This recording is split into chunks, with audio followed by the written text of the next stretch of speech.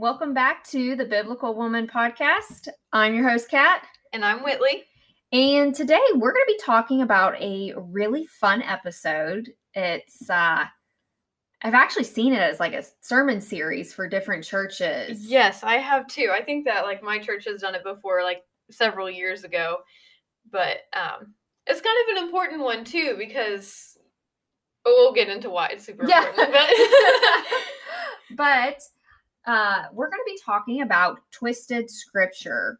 Now, these are verses that people have taken out of context, whether that's on purpose or accidentally. They've taken them out of context and created their own meaning behind it. Yes. It's not that the verse itself is twisted or bad, not at all. We have just taken it out of context, and we're going to put it back into context the way that it was intended to be read. Yes. I've seen this meme before, and it's like this picture of this guy and a girl, and the guy is struggling to open a pickle jar, and his word bubble is, "I can do all things through Christ who strengthens me." And the girl is just like, "It's a pickle jar, Tom. Twist the lid, not scripture." Well, and that's often, unfortunately, what happens. And I think social media is where I see most of it. Yes. Social media, and then I overhear it in conversations. For sure. Yes, but social media is such a big thing in our world and just part of our daily life that we can sometimes see somebody post something like a scripture and take it as gospel and this is exactly what that means, and it's not exactly what it means. Yeah. And, we want to start off by saying the Bible is sufficient. It's inerrant. God is the standard of truth. And so his written word must also be truth. And another viewpoint you can have with scripture is that it is the written image of Christ. Yes. And the Bible reveals the gospel to us, who God is, who we are supposed to be.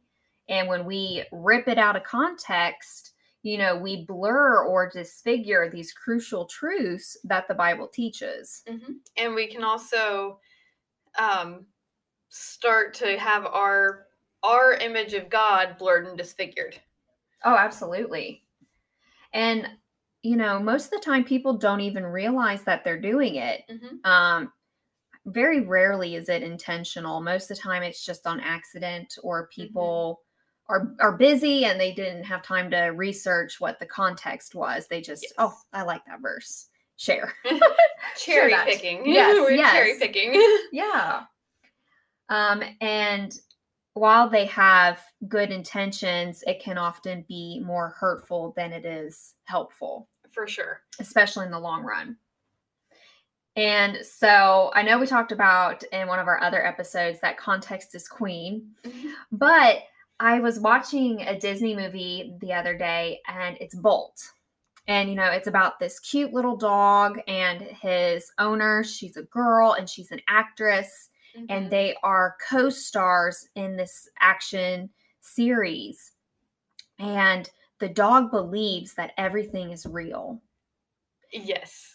He 100% believes it. And, the directors and everybody in the movie scene is, encouraging that. He can't see the girl if she's been kidnapped, in quotation marks, by the villain. Yep. And the villain has 2 pet cats. Mm-hmm. So there's a scene in the movie where the cats are, teasing Bolt, and, they're like, "Oh, well, we've got your human, we've got your girl." And, the villain's name's the Green-Eyed Man. Wasn't really super creative. But they have a quote from the cats, and I think it's super applicable to context, because Bolt is giving this really heroic speech about how he's going to save his human. They're going to be reunited, and nothing the villain does is going to separate them. And so the cats are sitting there, and they're bored out of their mind. And they stop him, and they're like, at first I was like, "What?" And then I was like, "Huh?" And then I was just bored.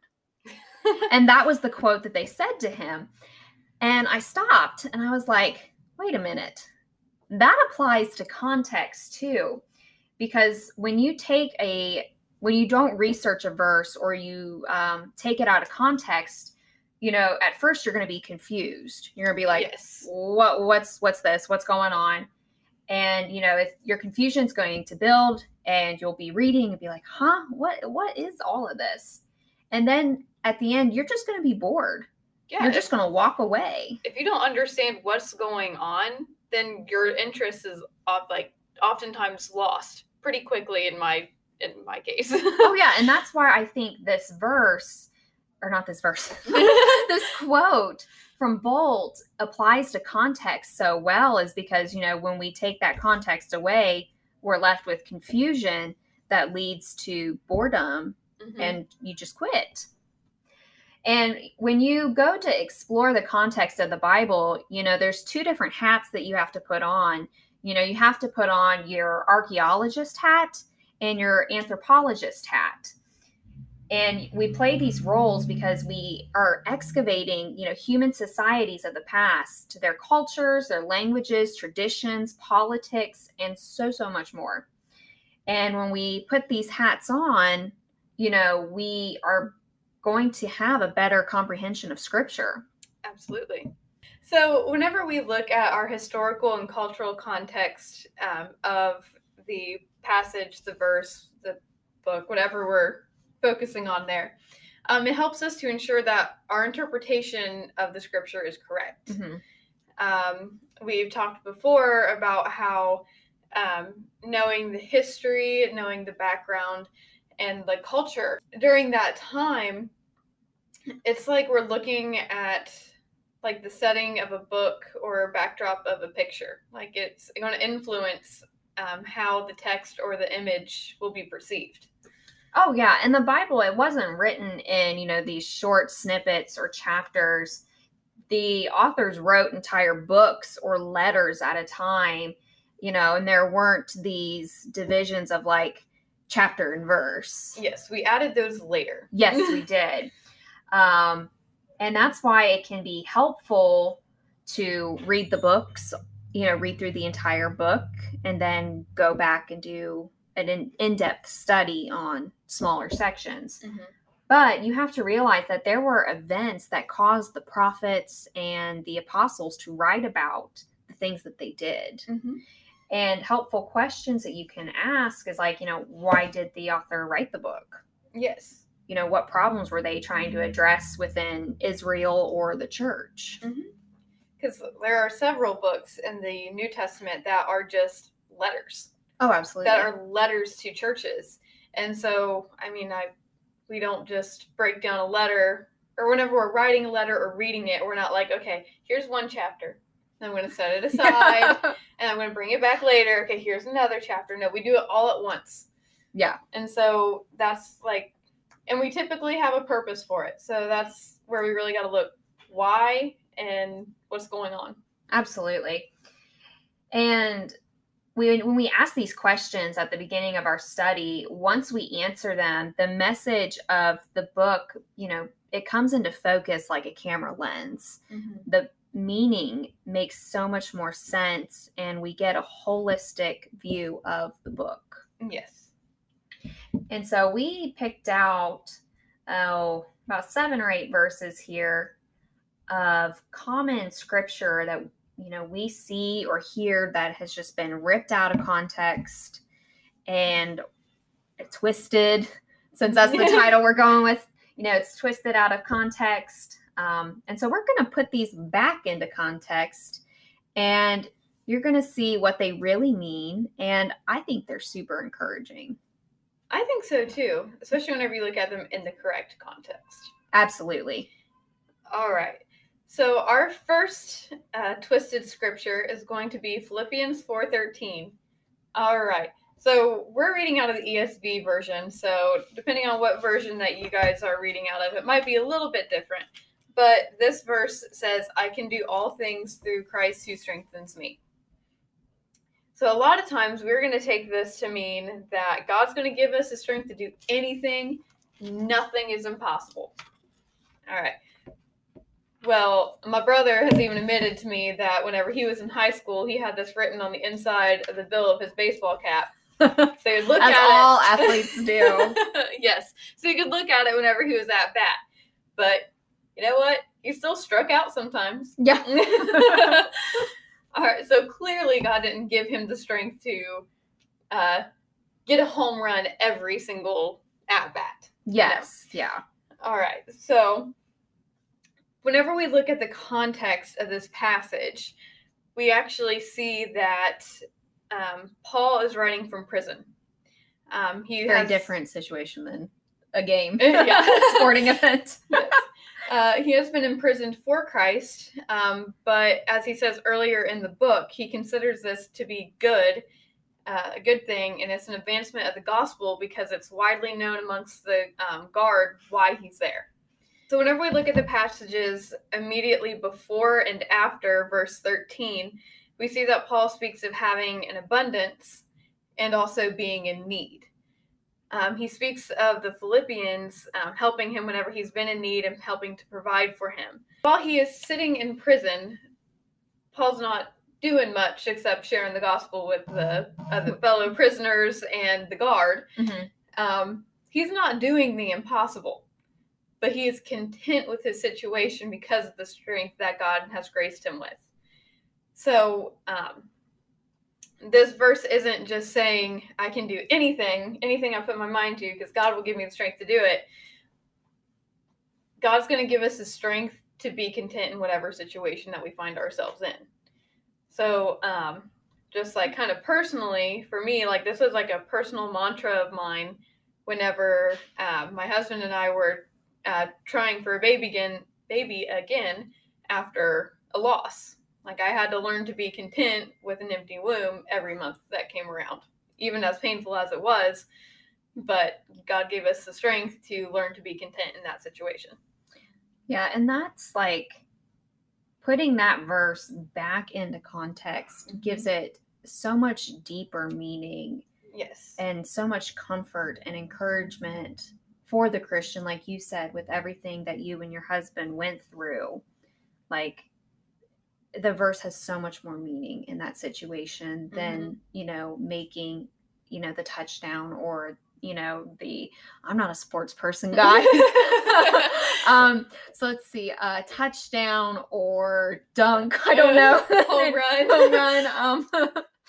But yeah, when you put it back into context, it's just so encouraging for the believer. And our next one is Matthew 7:1. Judge not, that you will not be judged.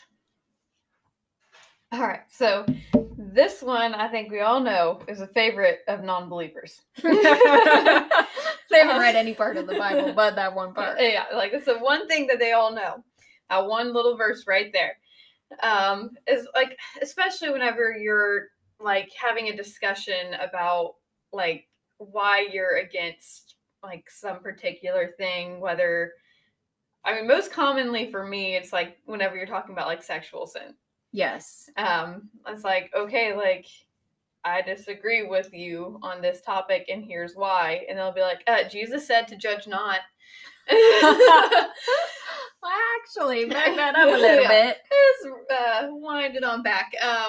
If you continue reading through verse 5, these non-believers would realize that we actually can and should call out our brothers and sisters' sins in love. Yes.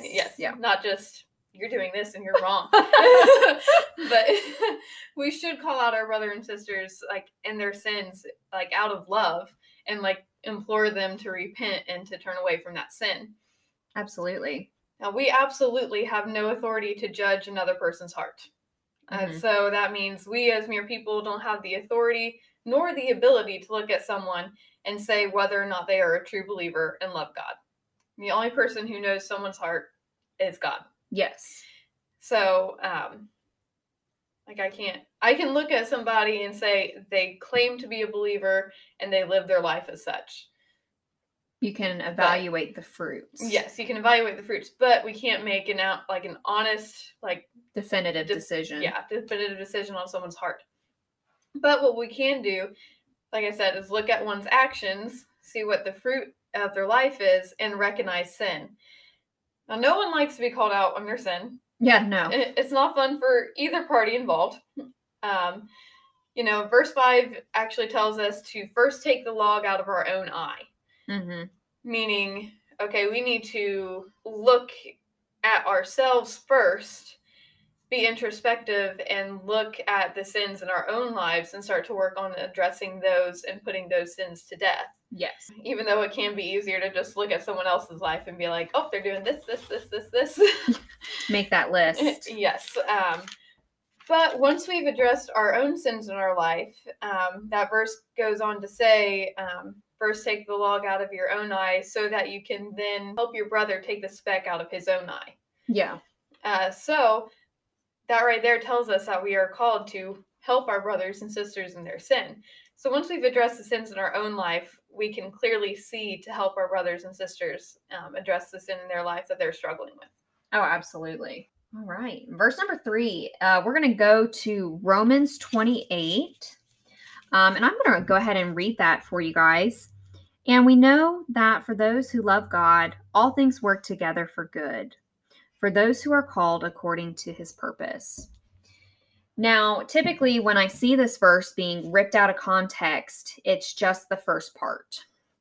They typically leave out the ending, which says, for those who are called according to his purpose. They leave that part out. Mm-hmm. And I do see this on social media, but I also hear it a lot in conversation because it's a really popular way for people to brush things off. Like, oh, everything's going to be fine. Everything's going to work out. Yes. And typically that other person has had something tragic happen, whether that's a loss or whatever it may be. This verse kind of leads people to say, oh, well, everything will just work out fine. Mm-hmm. As a way to brush the issue away. Yes. Without actually helping that person. Yeah. And it also is dangerous, taking that first part out of context because, it leads in a couple different ways.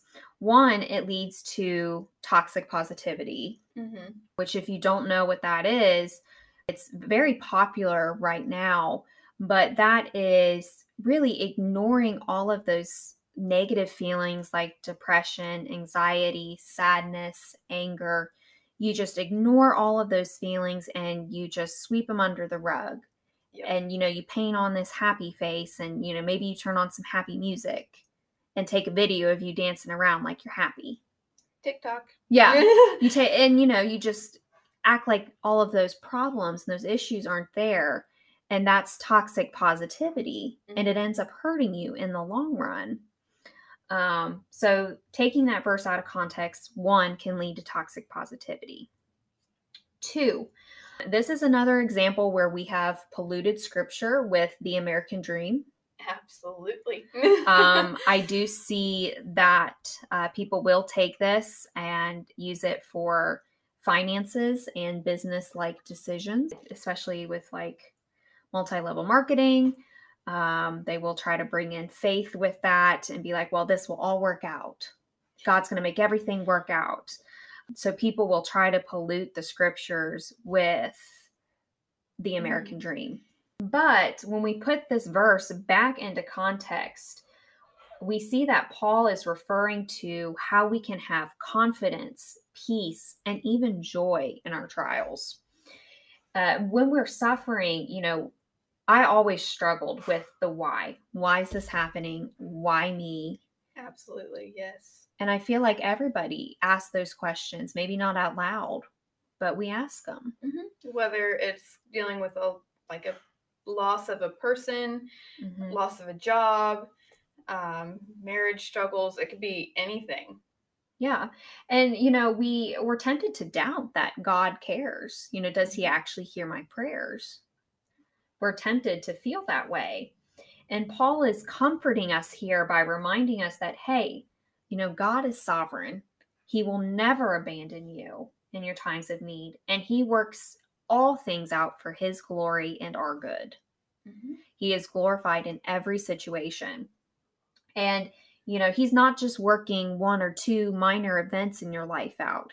He's working the whole thing, every little moment. God is sovereign in, and he is using it for something. Even if we don't recognize it. Yes. Especially in the moment, a lot of times you're not going to recognize it. Absolutely. Like, he's the master of it all. This verse is really just about God's sovereignty and our suffering. And we can have the confidence, the peace, and even the joy from our sufferings because of this verse. So the next one is Proverbs 23:7.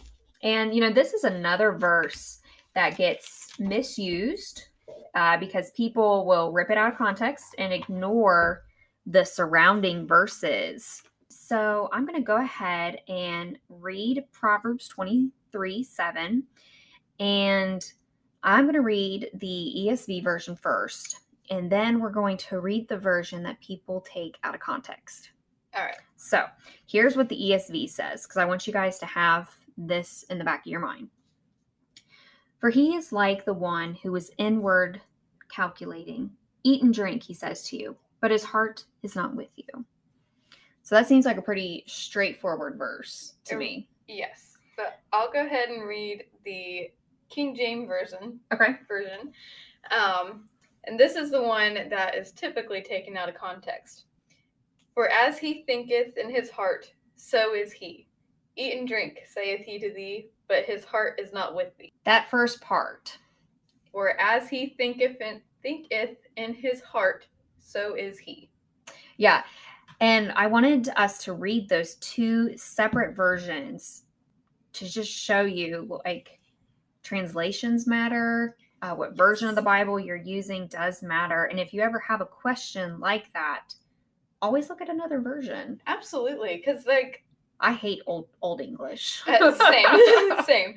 I typically read out of the ESV, but there's some times where I'm like, I don't know what that really means.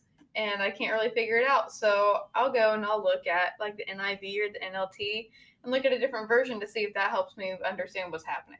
Oh, absolutely. And there's absolutely nothing wrong with doing that. And in fact, we would encourage you to do that, because people take the King James version of that statement and they're like, oh, well, this is self-fulfilling prophecy. Once again, people will also use it for toxic positivity. I can fake it till I make it. If I just act happy, my heart is going to be happy. And you just bottle up all of those emotions instead of addressing and expressing them. Yes. If they would have just picked up another version of the Bible, they would see, oh, this is actually, a warning and advice for why you should be weary of selfish people. Because they say one thing, but in their heart, they're thinking a very different thing. Yes. And so it's caution for dealing with people like that, and not so much of a self-fulfilling prophecy or toxic positivity. So those are our 4 verses for the Twisted Scripture today. For today. For today, yeah. Keyword. For today. I didn't even catch that. But I hope you guys enjoyed those. I certainly enjoyed researching these. Yes, it's been a lot of fun. Especially whenever, like, you see these verses so commonly misused. And you're like, okay, let's look into the context. I found it a lot of fun. Well, and it's so much deeper. Like, there's so much more encouragement, like authentic encouragement. Yes. That it does warm your soul and you feel fed from it. But, coming up, we've got 4 more verses to share with you guys that we have seen or heard be taken out of context. Yes. And I'm excited to share those with you. Yes, that'll be great. So, but until then, feel free to check out any of our older episodes. We did one here recently on Obadiah and 6 lessons you can learn from that amazing book. Because we did keep it in context. Yes, we did. It is in context. So there's 6 amazing lessons you can learn there. Looking into the future, we will also be having Nicole Byram with us. Yes, this is going to be really exciting. We're going to have her as a special guest and another special guest. We'll keep that a secret for now. Yeah, for real. But yeah, she's got a passion for addictions ministry and helping women in that situation. Yes, and I think we mentioned it before. We live in an area here where addiction is just rampant. Oh, yeah. We're kind of like the home of the pill mill. For real. But we're Comeback City, and That's right. we're working on fixing that in this area. But so this is something that like we see on the daily, even if it's not someone that we know personally. Just driving through town, yes, you see it all the time. Yes, and it's very unfortunate. So I'm very happy that we are able to have her on to share her experience and her wisdom with us. And in that episode, we're also going to be having one of the hosts from the Useless Commentary podcast who will be helping us do the interview. So actually 4 of us instead of 2. So it's going to be twice the fun. Yes. Twice the craziness. Crazy is definitely the word I would use there. All right. Well, thanks for listening today, guys. And definitely stay tuned for part 2. Yes. Come back and hear those next 4 verses. That's right. All right. Bye, guys. Bye.